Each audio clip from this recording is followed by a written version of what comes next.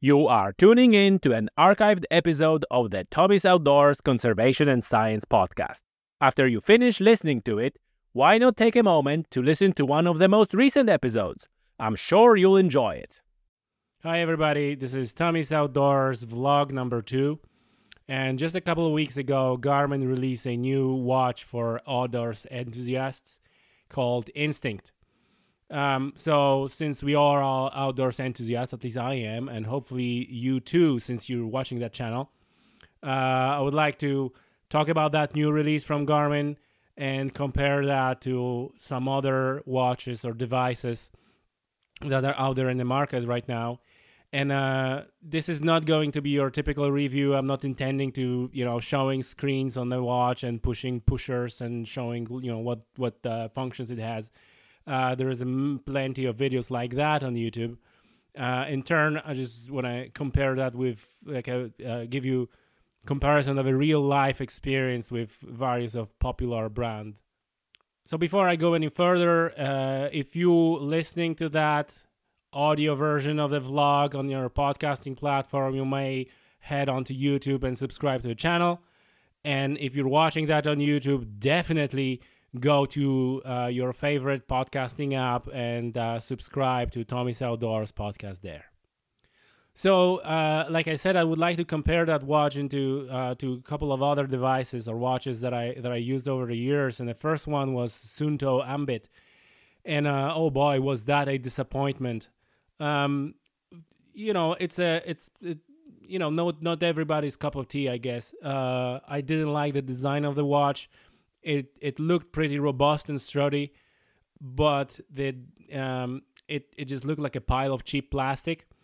And the design itself, how the watch works and how you were pushing buttons and all that, I didn't like that. So I give you an example. If you use one of the pushers to set up a shortcut to a function in the watch, you couldn't get rid of that. You could only set up different shortcut under that button, but you were essentially stuck with that button being dedicated to a shortcut.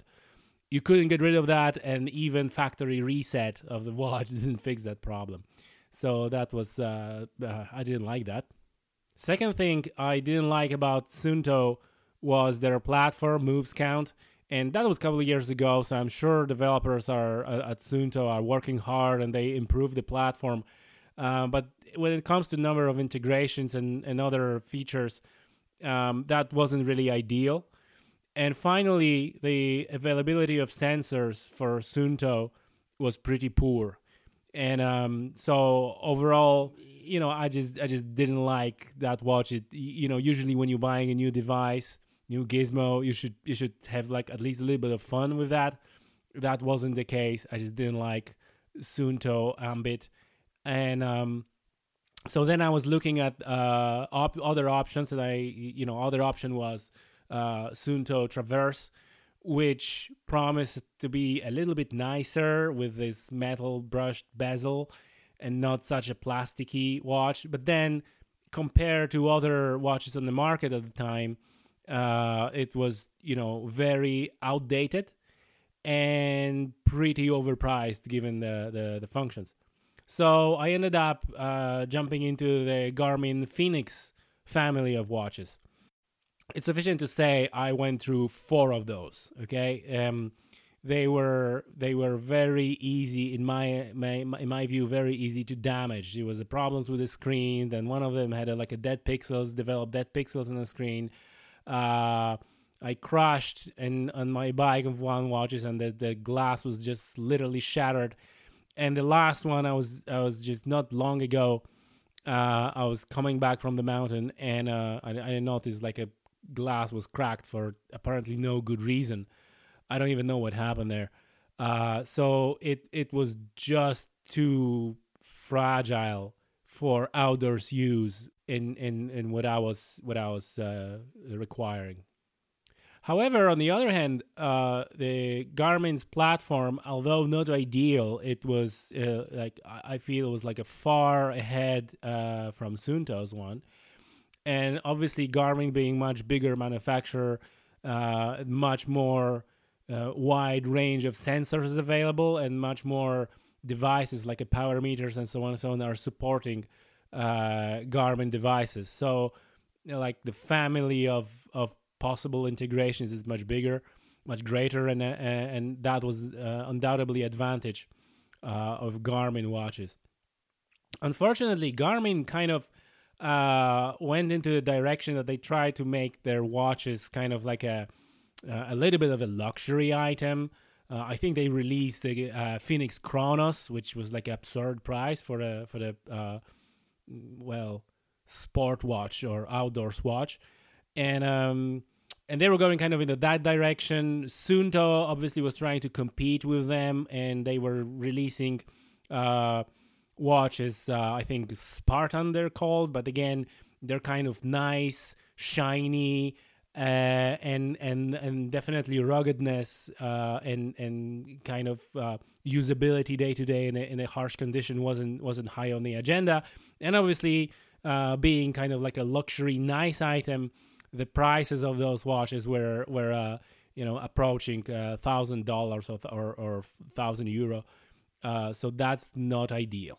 And then, so like I said, I broke my fourth Garmin Phoenix.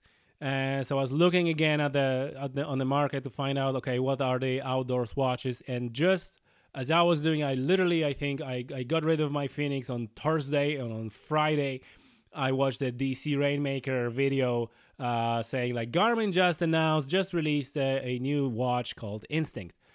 And like to me, it was like a perfect timing, and that watch is exactly what I was looking for. I think that for the outdoors use, it's ideal because it's like come back to the tool watch. It's a tool watch. It doesn't mean to be nice. It's really understated using that terminology. It's an understated watch. It's ruggedized. It has like a thick plastic bezel. It has a hardened glass.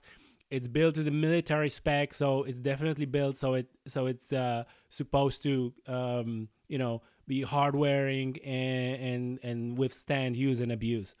What Garmin done with that watch as well, they got rid of all the non-essential things for the outdoor. So that's a device that is meant to provide you information and then record some information so you can analyze it at home.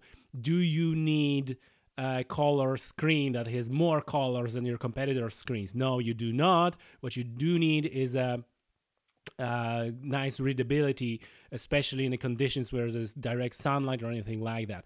So instead of so Garmin ditched color screen. They put like a monochromatic, highly readable screen, which again speaks to kind of like a very utilitarian approach to the watch. It's a tool watch. It's an understated watch. It has a monochromatic display. It's not fancy, but it does the job really well. It's super readable. If you ever need a backlight on that watch, it's perhaps in complete darkness, like back in the days with the Casio watches and so on. So that's the first thing that they ditched from Phoenix watches. So that's almost every feature from Phoenix, except a few of those. And I quickly go through those. So one of them is a color screen that has a monochromatic screen. You don't have a mapping functions that is present with more advanced Phoenix watches. Again, I don't think it's a big deal because the screen on the watch is too small to use to look at the map anyway. And if in the outdoor settings you need a map, you're probably going to use a handheld device. And I personally using Garmin eTrex. But any other device that has a larger screen to be used with a map it would be much better suited for that job than the watch. The next thing that is ditched from Instinct in comparison to Phoenix watches is being able to pair it with power meter and bike trainer. So I don't think it's a big deal. It also doesn't have a VO2 max, which may be an issue for runners. But definitely for cyclists, I don't see this being as any issue because cyclists usually want to pair their indoor trainer or their power meter with their bike computer, right? So that bike computer also measures VO2 max. So from a usability standpoint of Garmin Instinct, I don't think it's a big deal, especially that it supports that function. I can't remember the name. It kind of gets the updates of the activities from other devices. So if you record the activity on your bike computer, you upload it to Garmin Connect, you will have access to that activity on your Garmin Instinct. So missing those cycling specific features, I don't think it's a big deal. In terms of VO2 max, yes, runners may be upset about that. And finally, what Garmin ditched from Garmin Instinct is Connect IQ. Again, I don't see this as a big deal. This is very, it's a tool watch. It has all the functions you can possibly want. And again, I feel like Connect IQ is more aimed at, like, you have a watch faces, colorful things, your display, your photos, stuff like that. That's not the target for that watch. It's not what it's meant to be. It's meant to be hard wearing in tough conditions, record your activity and provide you basic information. Granted, data fields could be useful. Well, tough. I will live without that. So just to recap, I think it's a very good move by Garmin for all outdoors enthusiasts who need a watch which is primarily a tool.